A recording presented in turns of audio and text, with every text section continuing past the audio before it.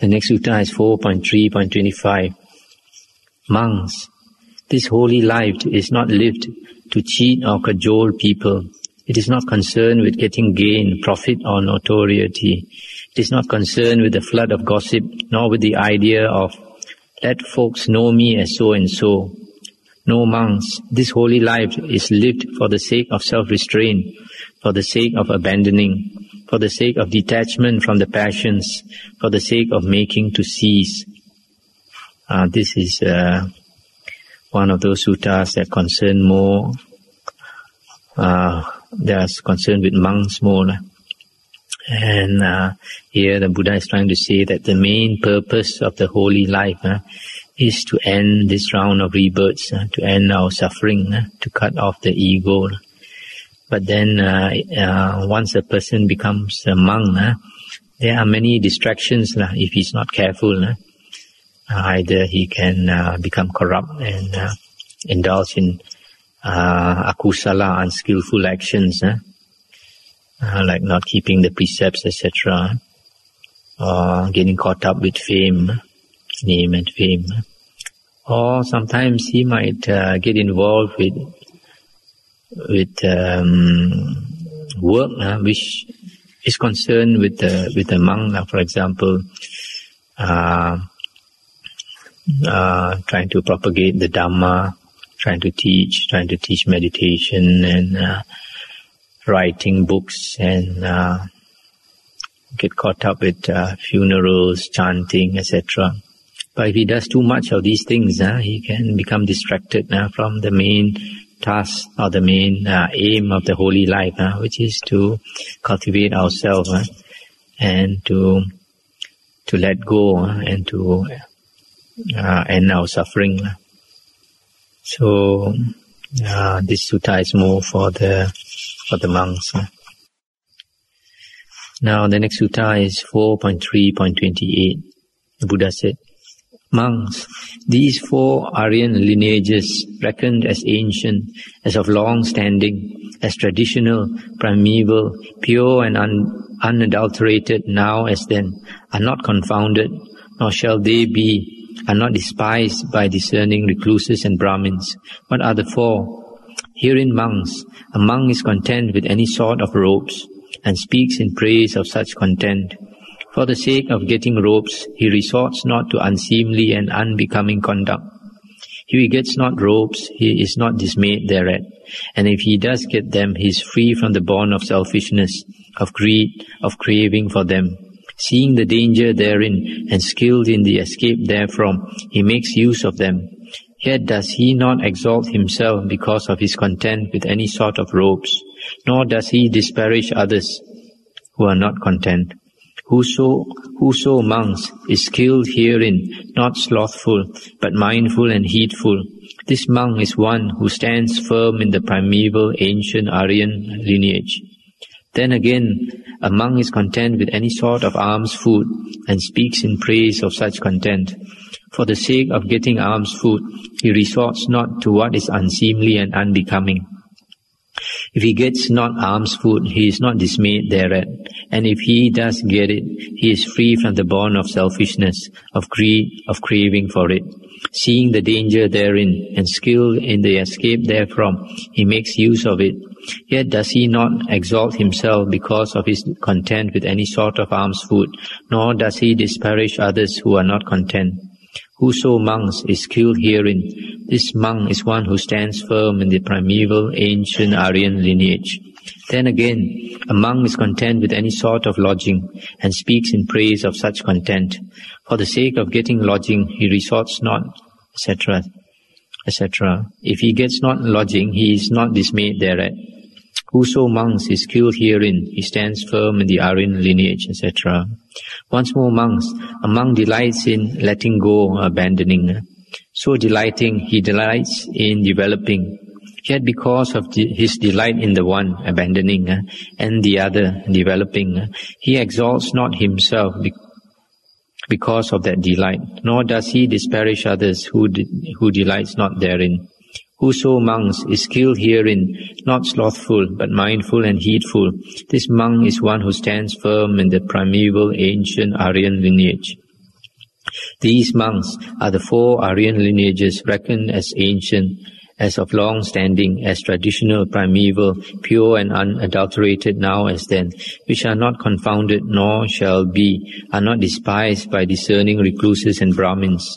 Moreover, monks, possessed of these 4 Aryan lineages, whether a monk dwell in the east or the west, north or south, wherever he may dwell, he masters discontent and content monks. He is a sage. This is another sutta which is concerned more with monks, telling the monks not to be too concerned with robes, the requisites, the robes, the food, and the lodgings, to be content with whatever a monk gets. And the last one is letting go, abandoning, which of course among practices in stages, and eventually is supposed to let go of the self, the ego. These 4 factors,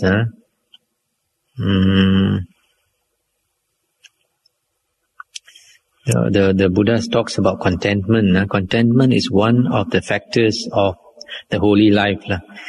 The Buddha is supposed to be called Vijja Charana Sampanno, replete with charana is sometimes translated as conduct or practice, and the other one is knowledge. So in the practice, contentment is one of the factors, and this contentment leads to restlessness, and is one of the causes for a monk to disrobe. And the other thing that is important, the Buddha mentioned here, is that if a monk is developed, then he does not exalt himself, and he does not disparage others, even others are not up to his standard, are not up to whatever standard he has in mind. He does not put down the other monks, not on a personal level. But then the Buddha is also quite reasonable person. For example, in the Vinaya, the monk's disciplinary code, the Buddha said that if a monk does not get enough quantity of alms food, wherever he stays, he should leave that place, because you can't practice the holy life and you don't get enough food. The other thing is, in the Vinaya, the Buddha also mentioned that if a monk does not, the food he gets is not of quality food, because if you don't get quality food, then we don't have the strength to practice the holy life also, especially if you want to stay up at night and get up early, etc. So the Buddha also said if we don't get enough quality food, we should leave the place also, shouldn't stay there. I come to another sutta, 4.3.29.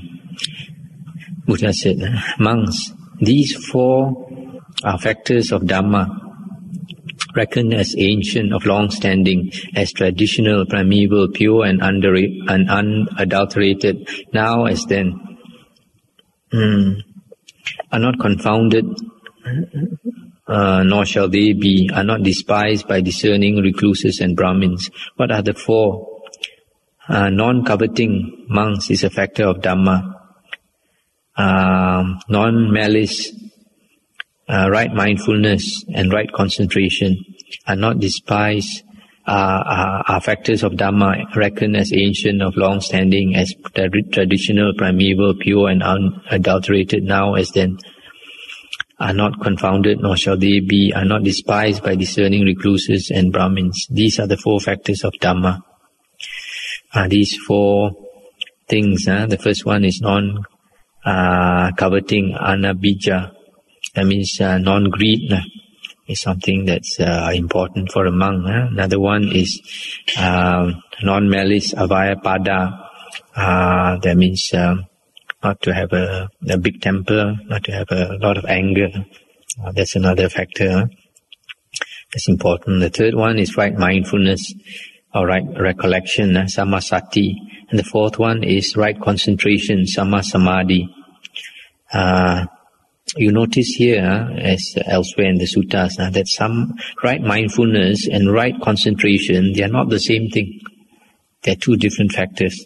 And nowadays there's a tendency for some people to teach that right mindfulness is enough. That right mindfulness is right concentration. It is not. There's always two separate things in the suttas. And another sutta is 4.4.31. Monks, there are these four wheels, possessed of which on devas and mankind there rolls a four-wheeled prosperity, possessed of which both devas and mankind in no long time attain greatness and increase in prosperity. What are the four wheels? They are dwelling in a fitting place, association with true men, perfect application of the self, and merit done in the past. These are the four wheels, possessed of which on devas and mankind there rolls a four-wheeled prosperity, possessed of which both devas and mankind in no long time attain greatness and increase in prosperity. This sutta, which is both for monks and for lay people. And these four factors, actually they are also found in the Mangala Sutta, the discourse on the highest blessings. The first one is, in the Mangala Sutta, is the Pali is Patirupa Desava Socha, dwelling in a fitting place. What do you mean by dwelling in a fitting place? Dwelling in a fitting place for lay people would be dwelling in a place where you can listen to the Dhamma, where you have a chance to learn the Dhamma from monks, and a chance to serve the Sangha, like making offerings to the Sangha, etc. And for monks, it will be a place where it is conducive for meditation, conducive for progress in the spiritual path, where he can progress from day to day in his meditation. And the second factor is, in the Mangala Sutta, is called Panditanancha Sevana, association with true men. Here actually the Pali word for the true men is Sappurisa. Sappurisa, true men, meaning Aryas, men who have advanced along the spiritual path. Because if you associate with true men, then you get to listen to the true Dhamma. And then when you get to listen to the true Dhamma, you know how to practice and walk the skillful path where you can minimize your suffering and cultivate a lot of blessings that will help you along the spiritual path, and it will help you not only this lifetime but lead you towards a good rebirth in the future life. Third one is Atta Sama Panidicha. That means perfect guidance of the self, or perfect application of the self. That means guiding oneself along the right path, the perfect path. And that of course entails understanding the Dhamma, listening to the Dhamma. And the fourth one is merit done in the past, Pubecha Kata Punyata. If we have done merit in the past, then it will help us in this lifetime. Or if we do a lot of good deeds now, it will help us in our future lifetime. So these are the four things. If we practice them, we'll get a lot of benefit this life and future life. Dwelling in a fitting place, association with true men, perfect application of the self, and merit done in the past. The next sutta is 4.4.32. Monks, there are these four bases of sympathy. What for? Generosity or charity, kind speech, doing a good turn, and treating all alike. These are the four. These four bases of sympathy, if we practice them, then we can get a lot of friends. There's mentioned some other sutta where some of the Buddha's lay disciples, they had a great following of friends, and because they practice these four things. First one is generosity. Nobody likes a selfish person. Nobody likes to go near a selfish person. But if you are generous, everybody will want to come around you. Second one is kind speech.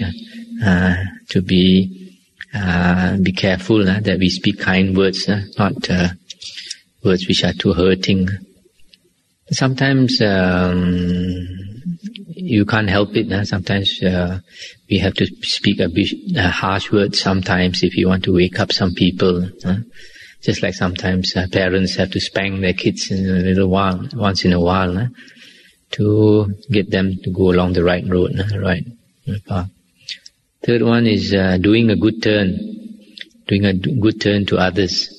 And there's a sutta elsewhere, I think I might have gone through it. The Buddha said that it's very hard to find somebody who will do a good turn to somebody first. Normally we only return something that's good done to us, but to be the first to do good to somebody else is quite rare. Just like a grateful person, very difficult to find in the world. And then the fourth one is treating all alike. That means we don't discriminate too much, especially in terms of race or in terms of wealth or etc. So these are the four bases of sympathy. Generosity, kind speech, doing a good turn, and treating all alike. Now the next sutta is 4.4.33. The Buddha said, monks, the lion, king of beasts, in the evening comes forth from his lair. Having come forth from his lair, he stretches himself. Having done so, he surveys the four quarters in all directions. Having done that, he utters thrice his lion's roar. Thrice having uttered his lion's roar, he sallies forth in search of prey. Now monks, whatsoever brute creatures hear the sound of the roaring of the lion, king of beasts, for the most part they are afraid. They fall to quaking and trembling. Those that dwell in holes seek them. Water dwellers make for the water. Forest dwellers enter the forest. Birds mount into the air.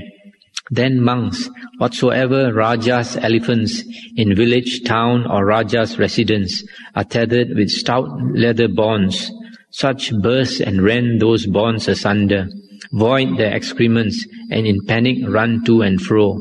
Thus potent monks is the lion, king of beasts, over brute creatures. Of such mighty power and majesty is he.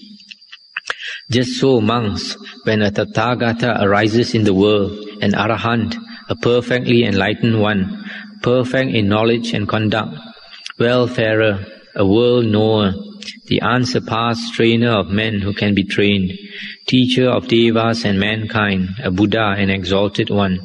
He teaches Dhamma. Such is the being in the body, such the origin of the being in the body, such is the ending of the being in the body, such is the practice going to end of the being in the body. Then monks, whatsoever devas there be, long-lived, lovely, and become happy, for a long time established in lofty palaces, they too, on hearing the Dhamma teaching of the Tathagata, for the most part are afraid.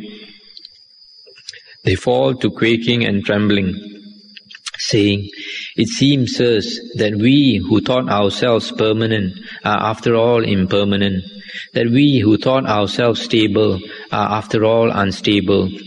Not to last, sirs, it seems, are we, and lasting we thought ourselves. So it seems, sirs, that we are impermanent, unstable, not to last, compassed with a being in the body. Thus potent monks is a Tathagata over the world of devas and mankind. Of such mighty power and majesty is he." And this sutta is comparing the lion, the king of the beasts, with the Buddha. Among all the animals, the lion is the chief, so that even when he roars, even such a huge creature that like the elephant will panic, avoid their excrements and burst their bonds, try to run away. So in the same way, when the Buddha teaches the Dhamma, there are these devas, heavenly beings, who have long, very long lives, millions of years. And even though they live for millions of years, they never age. They look like a 16-year-old man or a 16-year-old boy or a 16-year-old girl. And after millions of years, they still look 16 years old. So they never imagine that they're going to die. And because the life is so blissful and happy, and they just assume that they are not going to die. But after hearing the Dhamma and after observing the Buddha, then they realize that the Buddha is one who speaks the truth, never speaks a lie. So then they realize that they are going to die one day, and then they get scared. There's some other suttas which explain when a deva, heavenly being, is about to die, when he realizes he's about to die, he gets very worried. Thoughts run very fast, very panicky. He starts to sweat. Formerly he didn't have any body odor. He starts to have body odor. Formerly, like, he used to have flowers on the head. Naturally, the flowers will wilt and all that. So when he passes away, the body just disappears. Just like when he's born in the heaven, the body suddenly appears. Doesn't have to go through a 9-month period like human beings in the womb. Now, the other thing that's mentioned here, the being in the body, Sakaya. There's normally all beings, we have a view that there is a self in the body. We attach the body. We have attachment to this body, and we take it to be the self. Then as we progress along the spiritual path, then we come to a state when we realize that the body is not the self. But then we still cling to the mind as the self. And eventually we still have to let go of the mind. Now the sutta is 4.4.35. On a certain occasion, the Exalted One was staying near Rajagaha in the bamboo grove at the squirrels' feeding ground. Now on that occasion, Vasakara, the Brahmin, a great official of Magadha, came to visit the Exalted One, and on coming to him, greeted him courteously, and after the exchange of greetings and courtesies, sat down at one side. As he sat thus, Vasakara, the Brahmin, said this to the Exalted One: Master Gotama, we Brahmins proclaim a man, if he possesses 4 qualities, as one of great wisdom, as a great man. What are the 4 qualities? Herein, Master Gotama, he is learned. Of whatsoever he hears, he understands the meaning as soon as it is uttered, saying, this is the meaning of that saying, this is the meaning of that saying. Moreover, he has a good memory. He can remember and recall a thing done long ago, said long ago. Again, in all the business of a householder, he is skilled and diligent, and therein he is resourceful and capable of investigating what is proper to be done, what should be arranged. Now, Master Gotama, if a man possesses these qualities, we proclaim him as one of great wisdom, as a great man. If the worthy Gotama thinks me worthy of commendation herein, let him commend me. On the contrary, if he thinks me blameworthy, let him blame me therefore. I'll just stop here for a while. This Brahmin is a great official of Magadha, and he addresses our Buddha as Master Gotama, because Gotama is the surname of our Buddha. And sometimes our Buddha is addressed as Samana Gotama. Samana is a recluse, renunciant. So these 4 qualities, which the Brahmin says, is hallmarks of a great man, with a great wisdom. The first one, he is learned. Presumably, he is learned in the Brahmin scriptures and worldly knowledge, etc. The second one, he understands whatever he hears. He understands. That's the second one. The third thing, he has a very good memory. The fourth one, in the business of a householder, he is skilled in the business of a householder. And these things he thinks would make a great man. Then the Buddha said, well, Brahmin, I neither commend you nor blame you herein. I myself proclaim a man possessed of 4 qualities to be one of great wisdom, to be a great man. What are the 4? Herein, Brahmin, we have a man given up to the welfare of many folk, to the happiness of many folk. By him are many folk established in the Aryan knowledge, to wit, in what is of a lovely nature, in what is of a profitable nature. Then the second one, to whatsoever train of thought he wishes to apply himself, to that train of thought he applies himself. To whatever train of thought he desires not to apply himself, to that train of thought he applies not himself. Whatever intention he wishes to intend, he does so, or not if he so wishes. Thus he is master of the mind in the ways of thought. And the third one, also he is one who attains at will, without difficulty and without trouble, the 4 jhanas which belong to the higher mind, which even in this very life are blissful to abide in.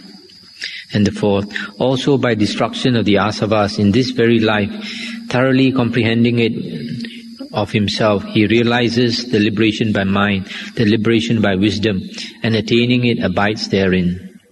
No, Brahmin, I neither commend nor blame you herein, but I myself proclaim a man possessed of these 4 qualities to be one of great wisdom, to be a great man. These 4 qualities that the Buddha mentioned. The first one is he is always looking after the welfare of many folk, to the many people. He cares for the welfare of others. The second one, he's a master of his mind. To whatever train of thought he wishes to apply himself, he can do so. Whatever train of thought he does not wish to apply himself, also he can do so. And then the third one, he attains the 4 jhanas. The fourth one, he has destroyed the asavas. Now I'd like to mention again the first one is this person, he is always concerned with the welfare of others. But then, but in the sense that he establishes people in the Aryan knowledge. That means he teaches the Aryan Dhamma to others. This is what is meant by helping others. Now in the Buddha's teaching, the Buddha said, of all the gifts that we can make to others, the highest gift is the gift of the Dhamma, the teaching of the truth. That is real compassion. To worldly people, like doing charity, doing good deeds, becoming a vegetarian and all that, that is good. And it is good. But then, of all these actions, the highest is the gift of knowledge. Because if we think about it carefully, suppose somebody is in difficulty and comes to us, needs help. For example, a person is hungry. So if you are concerned with that person's welfare, you will give him food to eat, you feed him. But after a few hours, he's hungry again. Then you have to feed him again. So tomorrow he's hungry again. So are you going to feed him the whole life? If you can do it, it's very good. But then it will be more skillful of you if you can teach him, for example, a trade, a skill, a work. So if he teaches, if he is taught a work which he can do to earn a living, then you have no need to look after him day after day. Then he will be able to take care of himself and succeed in the world. But then that is just this lifetime. He can earn a living. But then the next lifetime when he comes, he might suffer because he doesn't know how to walk the good path, the path that where we cultivate a lot of blessings to help us. And then because he has still continues to be selfish, etc., next life when he comes back, he'll suffer again, might not be able to get food again. But if we teach him the Dhamma, and then we teach him, make him understand that all these karmic obstructions that he is experiencing now is due to karma, past deeds. For example, he has been selfish in this life or in the past life, and because of that, not many people want to help him. And then if he understands that he has to cultivate blessings so that people can like him, so to speak, kind words instead of harsh words, etc. And then slowly, and he's also got to understand that karma is not only past life karma, but this life karma. He's got to exert himself to look after himself in this life also. So he not only gets a job to succeed in the world, he also cultivates some of the good qualities in life which will help him not only this life, even the next life. So if we teach him this kind of Dhamma, then we are not benefiting him not only this life, we are also benefiting him in the next life or the next few lives to come. That's why the gift of Dhamma is the highest gift. And because when we teach Dhamma to people, we are teaching them to lead a skillful life instead of an unskillful life. The kusala and akusala, this word kusala can be translated as skillful or wholesome. A wholesome life, a skillful life. Because in life, we find of suffering, there are two types of suffering. There's a type of suffering which nobody can avoid. For example, getting old, growing old, becoming sick and dying. Nobody can run away from that. All beings would experience that. But there are certain kinds of suffering which are unnecessary, which we can avoid. For example, if a person drinks and drives, you drink and drive, you get into an accident. That was not necessary. It could have been avoided.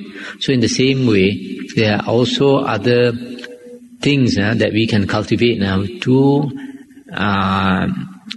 avoid suffering. For example, if we speak skillful words to people instead of harsh words, then we can avoid unnecessary suffering in one way. Another one is we know how to keep our precepts. Another one, if we know how to listen to the Dhamma, if you know how to do charity, etc. So these are all the teachings that the Dhamma teaches us to lead a very skillful life, so that we go through life with the minimum suffering. And not only that, even the minimum suffering, eventually we sort of make it dry out by getting out of samsara, out of the round of rebirths. Then the second quality is that person is a master of his mind. His mind is so well developed that he is not controlled by the mind. He controls the mind. A lot of people they meditate, and then after many years of meditation, they think they are very skillful. They think they have attained great stages, but then you can see their likes and dislikes. If they have very strong likes and dislikes, that means they have not a developed mind. If we have a developed mind, we would not be controlled by our likes and dislikes. And then the third one is the jhanas, the condition for wisdom is the concentration, and the fourth one is destruction of the asavas, attaining arahanthood. And then the Brahmin said, "It is wonderful, Master Gotama. It is marvelous, Master Gotama. How well this has been said by the worthy Gotama. I myself do hold the worthy Gotama to be possessed of these same four qualities. Indeed, the worthy Gotama is given up to the welfare of many folk, to the happiness of many folk. By him are many folk established in the Aryan knowledge, to wit, in what is of a lovely nature, in what is of a profitable nature. Indeed, the worthy Gotama, to whatever train of thought he wishes to apply himself, to that train of thought he applies himself. Surely the worthy Gotama is master of the mind in the ways of thought. Surely the worthy Gotama is one who attains at will the four jhanas. Surely the worthy Gotama, by destruction of the asavas, realizes the liberation by mind, the liberation by wisdom, and attaining it abides therein." And the Buddha said, "Indeed, Brahmin, your words come close and challenge me to a statement. Nevertheless, I will satisfy you by replying. I am indeed given up to the welfare of many folk, to the happiness of many folk. By me are many folk established in the Aryan knowledge, to wit, in what is of a lovely nature, in what is of a profitable nature. To whatsoever train of thought I desire to apply myself, to that I apply myself, or not as I please. Whatever intention I wish to intend, I do so or not as I please. Indeed, Brahmin, I am master of the mind in the ways of thought. Indeed, I am one who attains at will the 4 jhanas. Indeed, Brahmin, by the destruction of the asavas, I realize the liberation by mind and liberation by wisdom, and attaining it, abide therein. And that's the end of the sutta here. So there's another case where somebody is challenging the Buddha, and he acknowledges that he has attained all these 4 qualities.